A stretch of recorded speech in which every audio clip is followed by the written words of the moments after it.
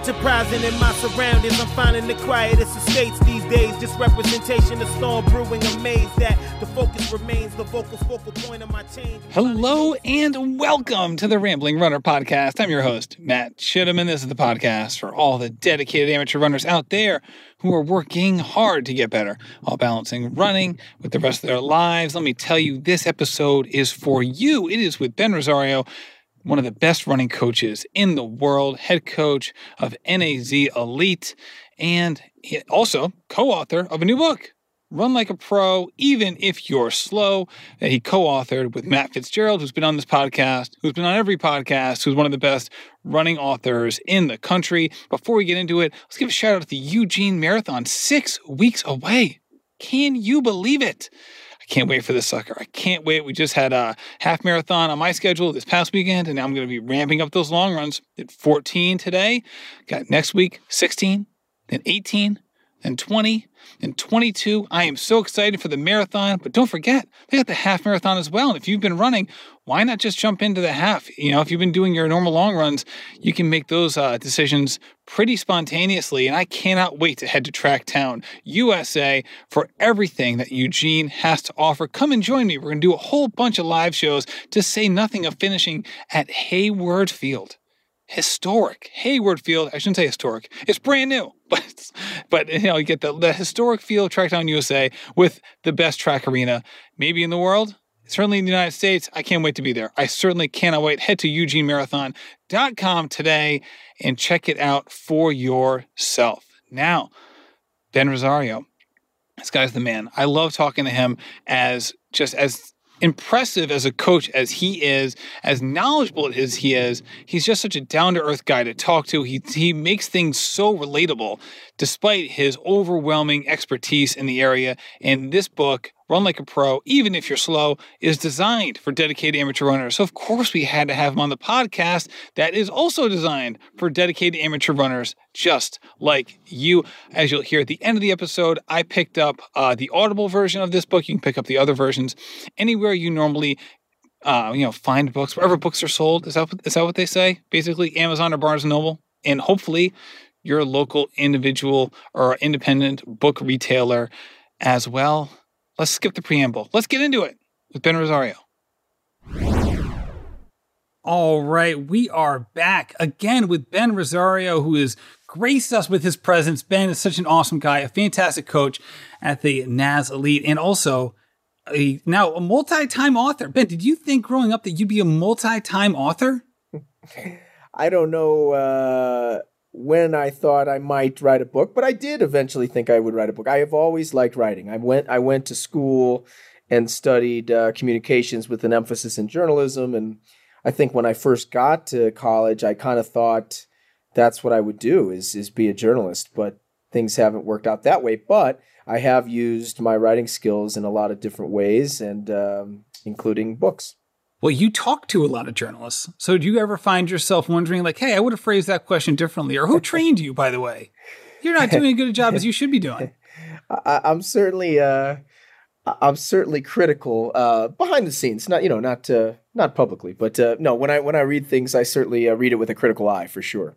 I love it. Well, you have like a special episode of this, you can chronicle my missteps as an interviewer, post-podcast. And we will put out there as exclusive content. Ben Rosario ripping Matt Chittum again as he tries to ask intelligent questions. So we should say your book, Run Like a Pro, Even If You're Slow, which you co-wrote with Matt Fitzgerald, who is a legend in the writing space, I should say, within the running space itself, and someone who you are. Well, you guys have a great relationship, as evidenced by his book that's chronicled his time with you in Flagstaff, where he ultimately, spoiler alert, set a PR at the Chicago Marathon.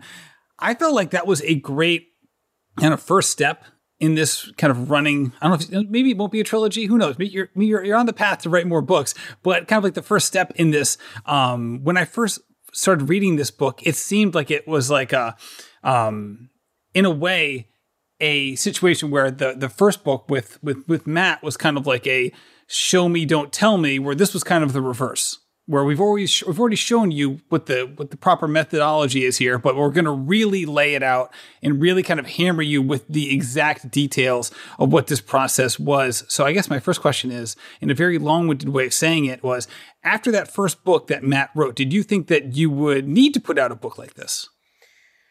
Well, I think it was Matt's vision to do this all along. So he actually mentioned this to me way back in 2017 when he was here in Flagstaff, saying that, hey, we need to write a book together eventually. And of course, I was all for it, but I knew that that book that he was writing back then, Running the Dream, was meant to be a narrative, a story, a personal story of his journey, coming here, training like a pro, and seeing if he could set a personal best at 46 years old, doing all the little things and literally living like a pro, training like a pro every day for 3 or 4 months. And of course he did. So the sort of, as you say, the natural evolution of that was then to take that story and turn it more into a how-to kind of book, which is more what I would call Run Like a Pro, even if you're slow. Running the Dream is an awesome story, and told in the first person from Matt. And then Run Like a Pro, even if you're slow, is Matt and I breaking down all of those little things, because training like a pro involves a lot more than just the workouts.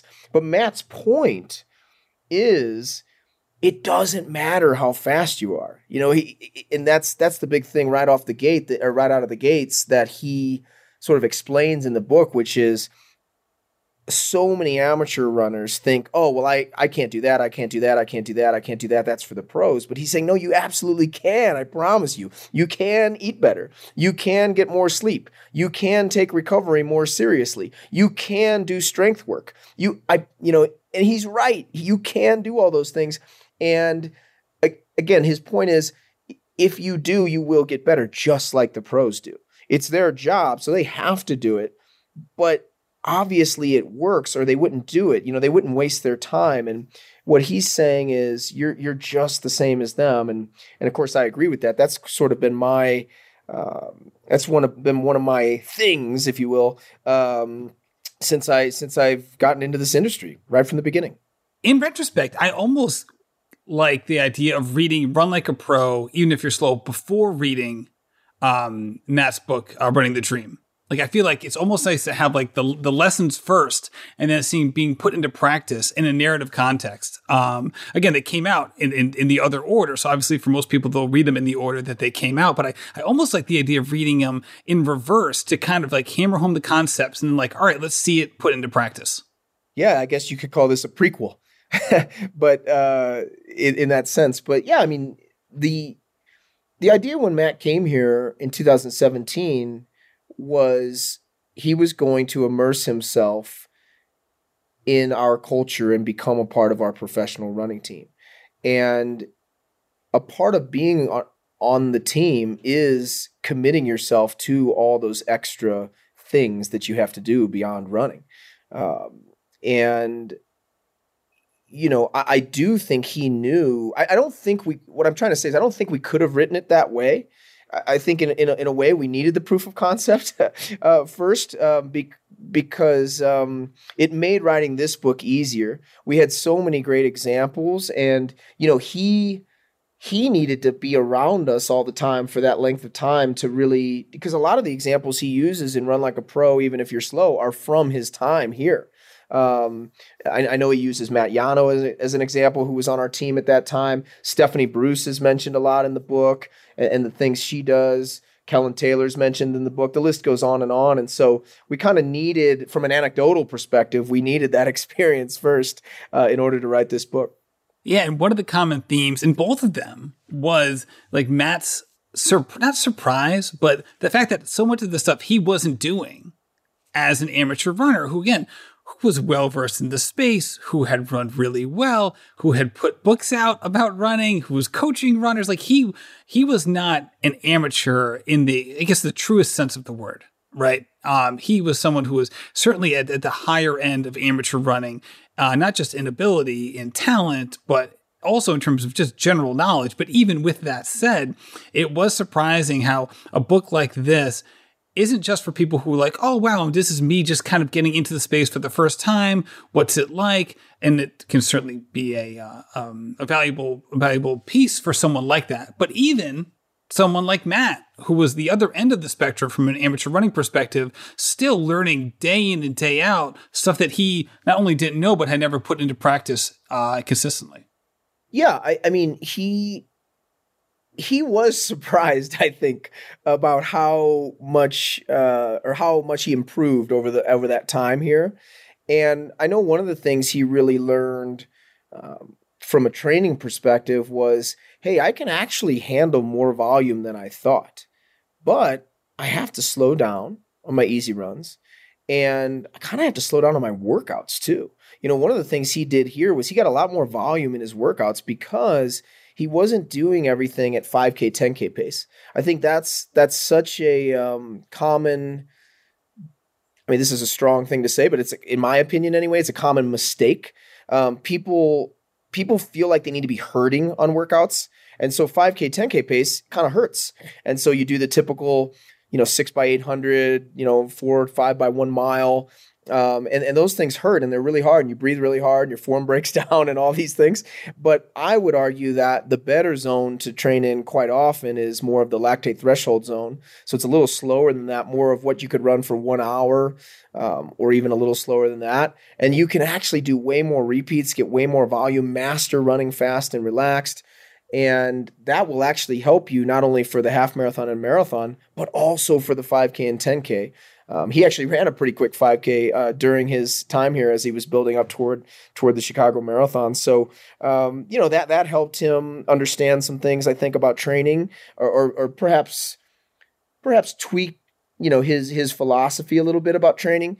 And yeah, we get to all of that in this book. We leave no stone unturned in this book. It's very long, but I hope it's a good read. But basically what happens if people are listening and haven't read it is each chapter is a new topic. And Matt takes you through that topic in detail from a scientific perspective, gives examples, gives studies, really goes in depth. And then I simply tack on some anecdotal evidence at the end of the chapter to verify or give credibility to what Matt has said in the previous chapter. And he needs all the credibility he can get, frankly. Let's be honest. No. Of course. Honestly, the book would be just fine without my little anecdotes, but I think, or I hope anyway, that it provides a little bit of levity in some cases, but also some real world evidence. No, it's really good. And what you just brought up in terms of training intensities really gets hammered home, both in chapter 3 and chapter 4, which is manage the mileage like a pro and balance intensities like a pro. And one of the overarching themes in both of those chapters is not only, decreasing this, usually for most people, decreasing the speed of your easy running. And Matt provides a number of different methods and metrics that people can look at in order to do something like that.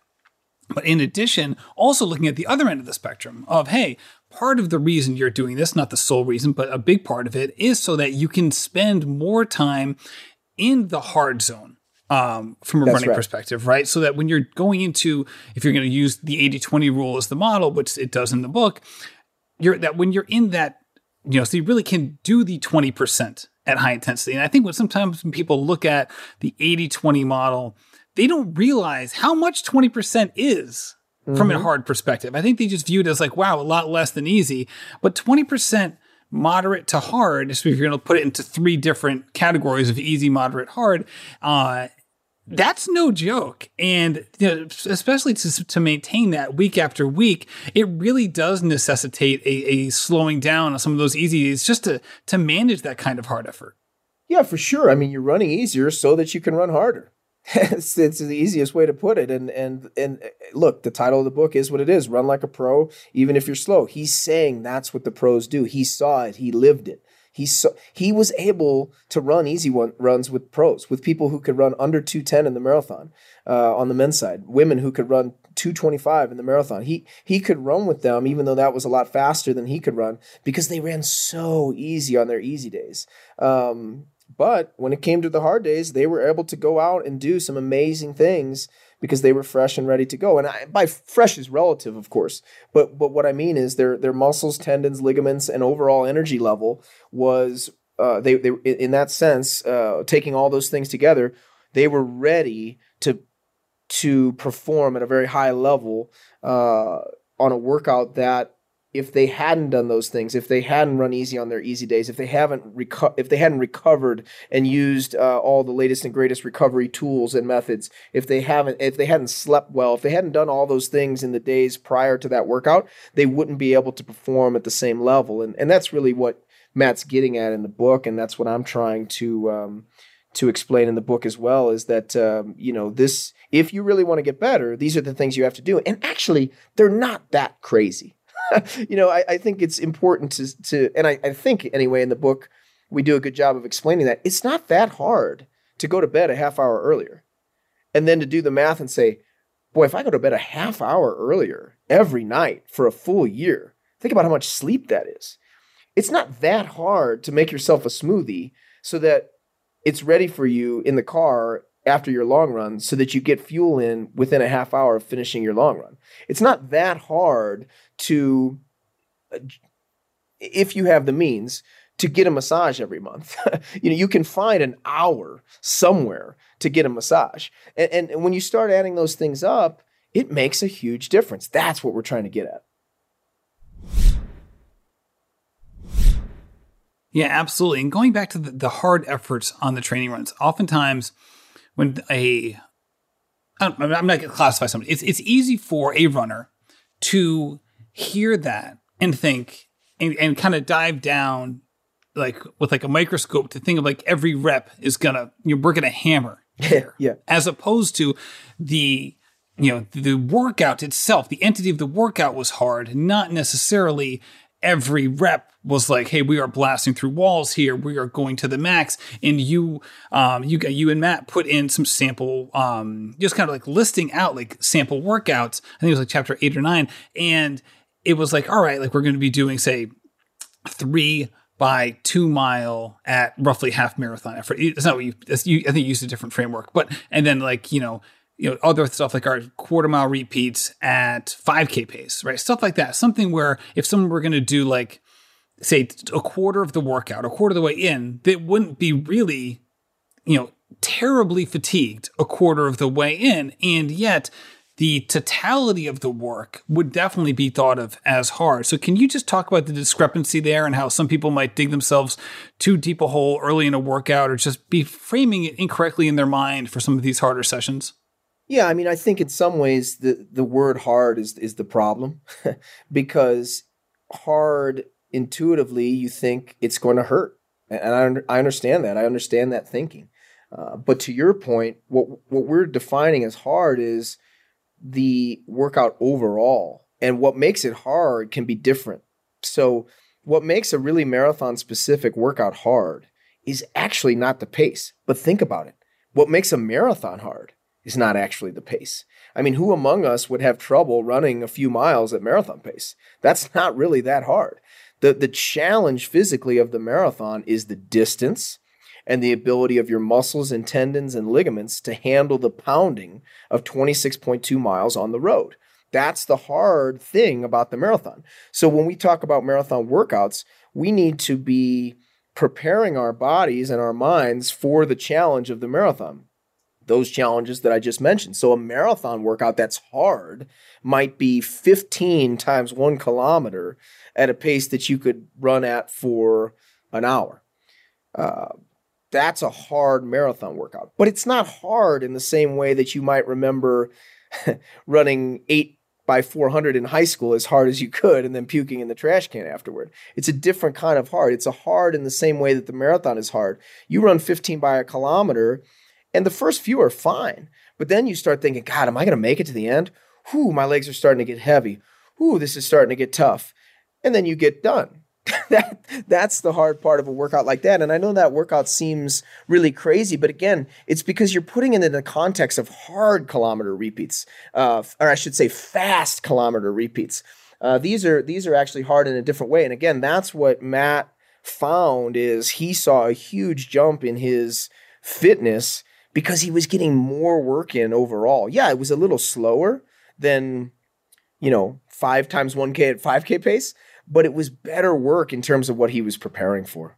Right, and that was like those are some classic examples with the half mile repeats or the 1K repeats, getting ready for the 5K where you're blasting it and you get to the fourth rep and you're like, good Lord, how am I going to do 2 more of these? Yeah. These are insane. And it really is the idea, and you reference this over and over again in the book and so many pros who have had on, and I don't have a lot of pros on this show, but the ones who do come on who talk about what can help amateur runners, they say this all the time of like, not crushing it so hard in a workout that say like you can't run the next day, right? Is a great like barometer, right? If you're so sore that you can't run the next day, like that shows that, that you just pushed it too hard there, right? Mm-hmm. Whether it was like the volume or the speed or the intensity, and it really can come back to get you. I think for a lot of people, they get worried for the marathon if they're not doing a ton of miles at marathon pace, especially because, as you know, in the short term, it's easy to run a lot of miles at marathon pace in training. And it's kind of like the thought can be like, hey, well, why not do this, right? Kind of like the example in the book that you gave, I think it was a lacrosse player who's like, if you want to get better at the mile, why don't you just like run a mile as hard as you can every day until you get fast? And it's like that cognitive dissonance doesn't quite work.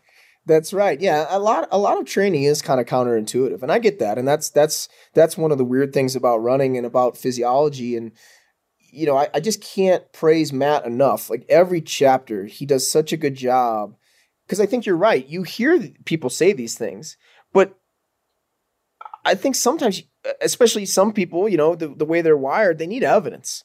And so Matt just goes into such detail in every chapter, citing studies, giving you the real facts, helping you understand not only that, hey, we're not just telling you, hey, this is the case, just believe us.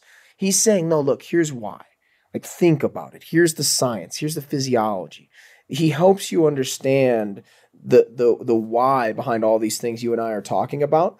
And I hope anyway that will help people. I mean, I think it's that combination of the scientific side of things and the anecdotal side that I hope people finish this book and realize, okay, these guys do know what they're talking about. I'm going to give some of these things a shot.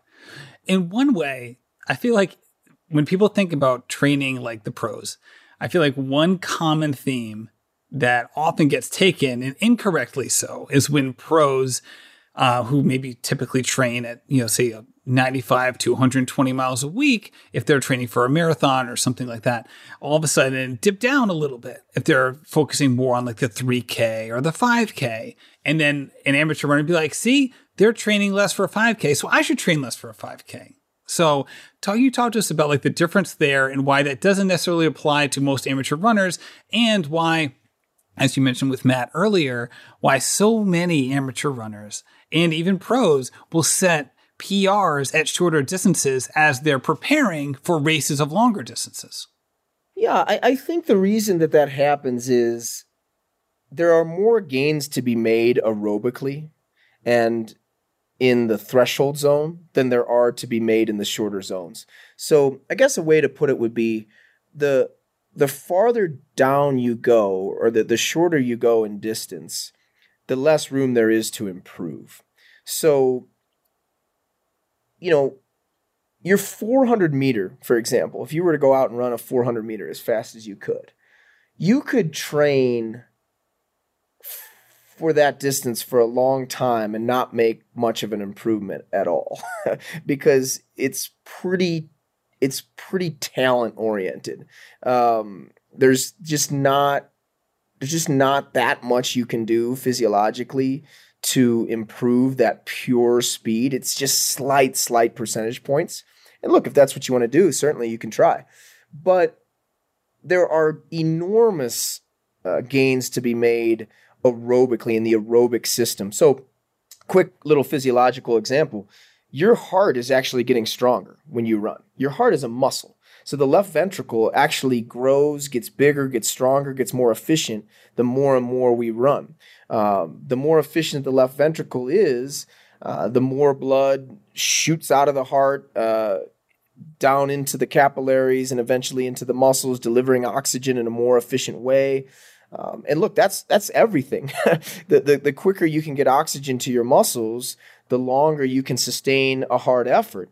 And that's why even at a 5K, for example, the aerobically strong athlete is going to beat the athlete who does not run very much but might be fairly talented, because the aerobically strong athlete, the aerobically trained athlete, their body is so much more efficient.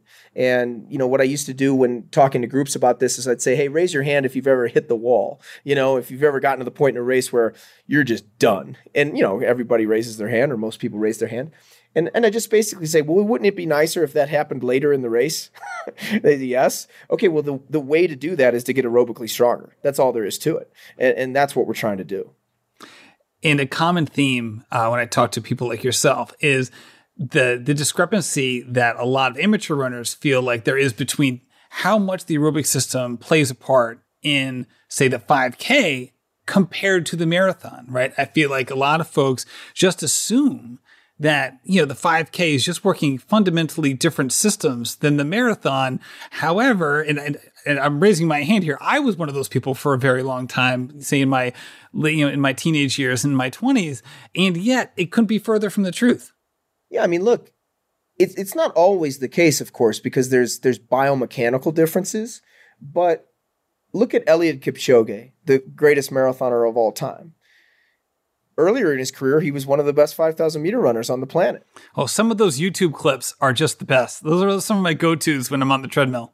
Yeah, and again, that's not always the case, but the point is the physiology between those two events aren't as different as you would think. You can look up charts on how much of the 5K is run in an aerobic state, and it's, oh gosh, I should know this, right? I know for the mile it's like 87%, and that's the mile. Oh, it's definitely in the 5K. It's definitely in the 90s. I don't know the exact percentage, but it's above 90% of the race is run aerobically. And so you think about it, and you're like, well, shouldn't I be training my aerobic system at least 90% of the time? I mean, you're only anaerobic. You're only without oxygen for the very end of the race. I mean, we're talking the last 200 meters. So why would you spend all your time working on that zone? That zone needs to be touched, of course, so you can tap into it at the end.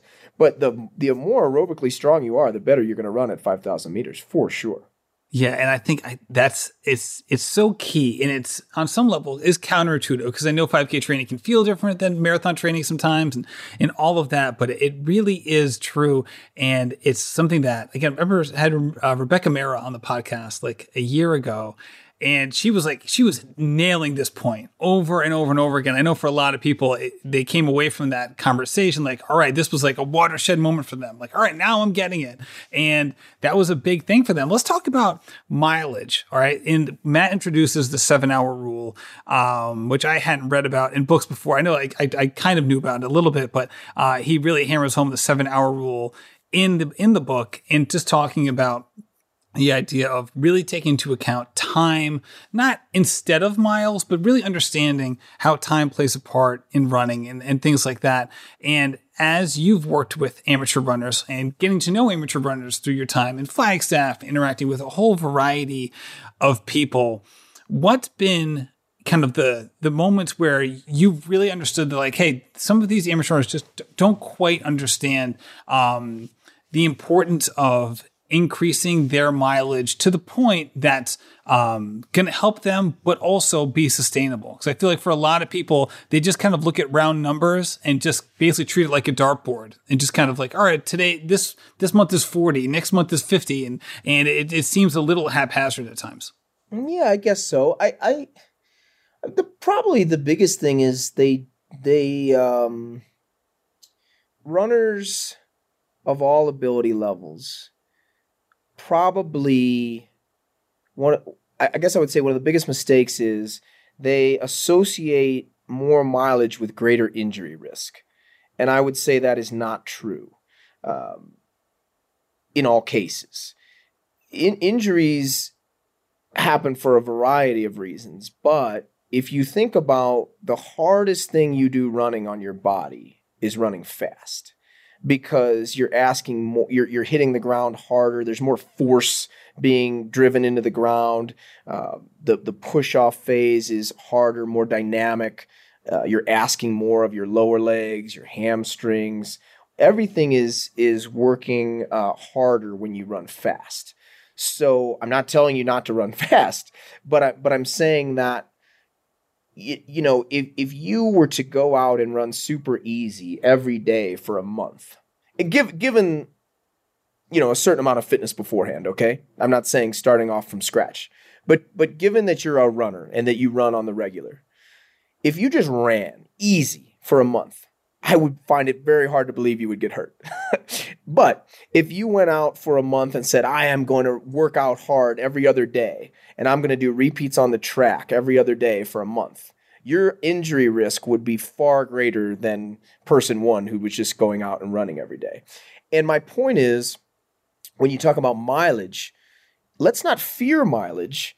Let's try to look at it as, okay, how many miles can I run per week, or how much time can I spend on my feet per week from a minute's perspective or an hour's perspective, and still get the hard work in that I need, and still get the recovery that I need and the sleep that I need. That's really what we're trying to find, is your sweet spot. What's optimal for you as an individual, and that process is ongoing. First of all, and it can change. It can change because of life stress at a certain period in your life. It can change because of age. As we get older, that mileage might come down a little bit. So it's a moving target. But that's what we're trying to find out, is what's the sweet spot for me. We found that for Matt when he was here, and you know, that's what I'm trying to do with my pro runners. And not everybody's the same. I use this example in the book. Lauren Paquette, who's run 15:10 for 5,000 meters, runs 65 miles a week. Kellen Taylor, who's run 15:11, runs 110 miles a week. Well, guess what? They both run the same time for 5,000 meters. I just think it's about finding what's right for you. Yeah, talking about finding what's right for you, you also talk about off days and relative off days. My term might not be, rest days and relative rest days. That's it. And with the relative rest days being a significant decrease in mileage on that day, also a very low intensity, which basically serves as a rest day, but kind of a moving rest day in a sense. Now, when you're thinking about amateur runners and their rest days and relative rest days, how would you suggest, again, this is painting with a very broad brush, so please, feel free to add as many footnotes or exceptions into your answer as you like, but say thinking about amateur runners who were on their feet all day, nurses, teachers. You worked at a running store, right? Mm-hmm. You know this, right? You had a running store in the St. Louis area for several years, so you were on your feet all the time too, and you were doing a lot of training. How does rest days and relative rest days play a part in someone's schedule if they are constantly on the move during their workday? Well, the way I remember it, being on my feet all the time, was the body's kind of an amazing machine, and you do get somewhat used to it. You do get somewhat calloused. It's not easy at first if you get a new job that has a lot of time on feet, but you do get used to it. I think for those type of jobs, if you can, it's better to run in the morning before work, if possible. But it's not impossible to run after work. You certainly can do it. Trying to think how to answer this question. I would say this. It's not that hard, and I've said that phrase a lot, but it's, I don't know how else to say it. It's not that hard to go out and jog for 30 minutes. If you're a fit runner, a runner who, regardless of your ability and your talent, if you're training, it's not that hard to go out and knock out 20 or 30 minutes. And I guess I would say 20 or 30 minutes of jogging is better than 0 minutes of jogging when it comes to your heart and your aerobic system. You are getting benefits from a 20 or 30 minute jog. So if you get done with a long shift and you feel like you need to get a little bit of training in, just go out for a 20 or 30 minute jog. That's better than 0. And it really isn't that hard on your body. And it does help the heart and lungs. And that's what we're trying to do, is get the heart and lungs to be as efficient and as strong as possible. And so, 4 is better than 0. I love this because this is a point that comes up all the time. All the time, right? People who are like, all right, if I can't fix this, if I can't fit my scheduled run in, then it's not going to happen. And, no matter how many times we address it on this podcast, I know it's hard for people to wrap their head around the fact that a 20-minute run actually does something. So would you mind just diving into that a little bit more? Because I know it's a topic for a lot of people that talking again about cognitive dissonance, it doesn't quite ring true when they first hear it. All right, well, I'll talk about physiological benefits and mental benefits. Physiologically, I spoke about it earlier. Every time we run for 20 minutes or more, these systems that I mentioned, the heart, the capillaries, the mitochondria, are actually being affected every single time we run. The mitochondria, the power plant of the cell, they can grow, they get bigger. That's amazing, right? That's an amazing thing. And so if you can remember that physiological benefits are taking place every time we run for 20 minutes, it's a little more likely to get you out the door because you want as many capillaries as possible. You want your mitochondria to be as big as possible. You want your left ventricle to be as strong as possible. So that's, if you're a science person, maybe it's best to think about it that way. But let's talk about the mental benefits. Who among us has struggled and sat there and thought, oh, I really don't want to go for this run. Gosh, I want to do anything but run. Gosh, I want to eat dinner now. I don't want to go out for a run. This doesn't sound familiar at all, man. I got to be honest. Who among us hasn't thought this way and then gone out for the run and been so happy that we did? I mean, who goes out after that mental struggle, runs, and then thinks, oh, I wish I wouldn't have done that? That never happens. You're always proud of yourself that you went out for the run. Those are the best runs.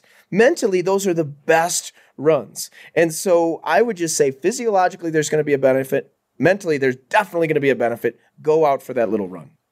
And it's funny because the runners who maybe, eschew the 20-minute run, see they're either following my schedule or whatever, or I'm just not doing it.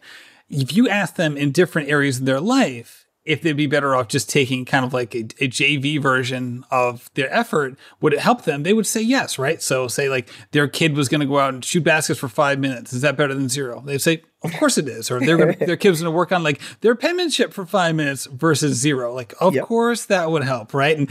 And I feel like you could just list a million different things here. But for some reason, when it comes to running, it just doesn't quite ring true for a lot of people. But ultimately, especially over time, if there's like a number of times where you make that substitution from 0 to 20 to 30, it can really add up. Oh, no question. No question. I mean, you do the math if you want. I mean, imagine every week there's a 20-minute run that you do. Just do the math on how many minutes that is over the course of a year. Holy cow. All right. Well, I'm going to tell everyone, go get this book. I love audiobooks, so that's where I got it. I got mine on Audible. And kudos to you and Matt for getting two people reading the book that actually sound a little bit like you guys, which is fantastic. Yeah, it was cool working with a publisher. So like you said, I've done 3 books, and this is my third, and this is the first one that I worked with a publisher on. I just self-published the first 2. And so Penguin Random House, they were wonderful. And they asked us if we wanted to do the audiobook ourselves, Matt and I. And we both said, no, I don't want to do that. So then they got a couple of actors and they, sent us the audio files of the, just a little snippet. And yeah, they were both great. They both did a wonderful job. Yeah, absolutely. So, and that always helps the listening experience. That is for sure. Before we get going, and I did ask you if this was okay before we hopped on the call. I just wanted to ask you just about like what's been going on in track and field, because it's really exciting. And for some people, they're looking at like seeing all these records broken and seeing even the NCAA track and field, like seeing these times for like qualifying for finals and nationals. Like we are seeing an explosion of high level running on the track. It's really exciting. And I was just wondering what you as a coach who's coaching people who are part of this and against other people who are part of this, what you're taking from this recent, maybe 2-year explosion in times and where you see it going. Yeah, I see all sides of this thing. I'm excited that people are running so well and so fast, and it's wonderful to see the level of competition that is out there now. I would tell you that we would be very naive not to admit that the technology has played a gigantic role in these fast times. The new shoes, the new spikes, even in some cases the tracks that these times are being run on. are all a part of this. And I'm not saying that's a bad thing. It's an interesting time because part of what we used to have to do as coaches was make sure that our athletes were as efficient as possible. And we still need to do that.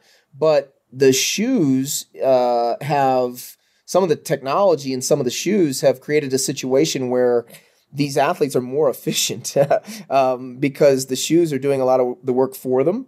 And so what used to be a separator, how strong are you? How strong are your tendons and your muscles and your ligaments?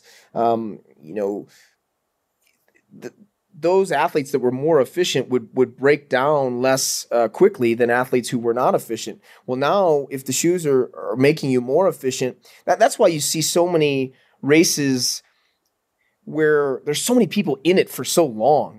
Because that separator that used to be there is no longer there because everybody's just as efficient as the next person. And so it all comes down to just who's the fittest instead of who's the strongest and who's the most efficient. So some of these variables that used to be there are now certainly lessened, if not taken away in full. And I don't know, it's just a crazy time. I'm rambling, but I think that we're recalibrating everything right now. And we're not there yet. We don't quite know what everything means yet. And you asked, where is it going to go? I think it's just going to continue. And so that recalibration is probably a moving target as to, what these things mean. But what's never going to change, Matt, is competition. And what I'm excited about is the same thing that I was excited about when I was in 7th grade and running my first cross-country race. Trying to win. That was my goal. I want to try to win the race. And I hope that we can get back to a place where that is the number one thing. How well can I run in this race against whoever I'm up against? If it's not the win, can I finish 5th? Can I finish 10th? If it's amateur runners, can I win my age group? And that will never change because that is always going to be a barometer, whereas the times are going to change. They're going to continue. What a 4-minute mile meant years ago is not what it means now. For the amateur runner, what a 24-minute 5K was years ago is not what it is now. But the people you're lined up against and beating people and how many people you beat, that will always be there. So that's my hope is that we can go back to placing a big emphasis on place and not as much on time. And as someone who loves all sports, I know you've seen this in many other sports that you love and care about. Baseball is a great example, right? Where all of a sudden the metrics didn't matter, but the competition on the field was still fierce and you could still enjoy the competition on the field, even if maybe some of the stats you couldn't put into historical perspective as they were happening. I would still rather have my favorite player win a World Series than have him break a record. There you go. I love that. Absolutely. And as I was talking to Peter Bromka last week, Peter's been on the show a number of times, and he's just a great guy. And he's had the pleasure of trying out a lot of these spikes that are kind of now the in vogue thing. And most people who are listening to this are road runners. They don't wear these kinds of spikes. So I asked him, I was like, hey, what is the deal with these things? I know you've tried them. He's like, the deal with that is that it doesn't make you feel that much faster. He goes, the difference is, and this is just one man's opinion, obviously, that I'm just relaying here. He goes, the difference is that they finally feel like they're comfortable. He goes, I'm sure you can remember when you ran track in high school, spikes were never comfortable. They're just something that you dealt with. And it just felt like, 5 fangs coming out the bottom of your foot. He goes, they're finally actually comfortable now. And they're actually a pleasure to wear. And that's like made all the difference. Well, it's really weird, right, that it took this long because it makes total sense. For years and years and years, the companies were just trying to make the spikes as minimal as possible. They wanted to feel like it was just a sock on your foot with some spikes coming out the forefoot. Right, like the Steve Prefontaine movie where like they fall apart at the end of every race. Like, what is going on? Yeah, because you wanted to feel fast. You wanted to feel light. And that made sense at the time. But what makes way more sense is that it's a piece of equipment and you want to get energy return from that piece of equipment. It's like a golf club or a baseball bat. You want to step on the ground and be assisted by the shoe, not do all the work yourself. That's what the spikes in these shoes are doing now for us. And, luckily we're with Hoka, a company that understood that long ago. That was the whole impetus for Hoka in the first place, was to be was to create shoes that helped you fly over the earth, that helped you do the work for you. And of course, that was the Max Cushion and the Meta Rocker and all these things that actually you're seeing now across the board in all these brands. Hoka was doing that in 2010. Yeah, before spikes was just about like grip. That was all it was. It was just, we're going to improve grip. That's it. You get no other benefits whatsoever. Even though like our running shoes on the road have all these other benefits, but no. You only get grip here on the track. Yeah, that's right. It's a lot different now, and that's fine. Things are changing, and it's okay. I'll take a championship style race over a time trial any day of the week, Matt. I love it. I would expect nothing less out of you, Ben Rosario. Thank you so much for coming on the show, and thank you and Matt for putting together such a fantastic book. All right, run like a pro, even if you're slow. Available everywhere books are sold. Ben, thank you so much. Also, big shout out to the Eugene Marathon. Head over to eugenemarathon.com today to check out one of the best races in America. I cannot wait to be in Eugene.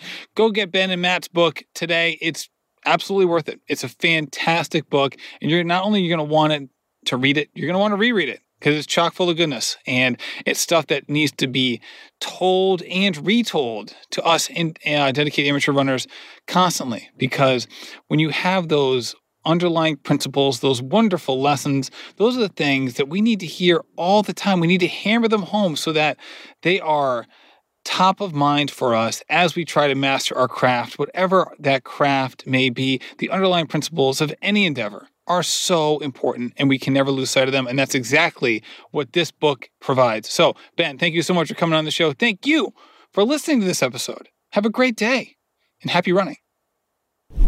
This has been a production of Rambling Runner Podcast. This podcast is produced by David Margetti of In Post Media. Thank you to Meta P for the music. His song Righteous Path featuring Rex Mayhem and Chip Fu is produced by Symphonic Bang.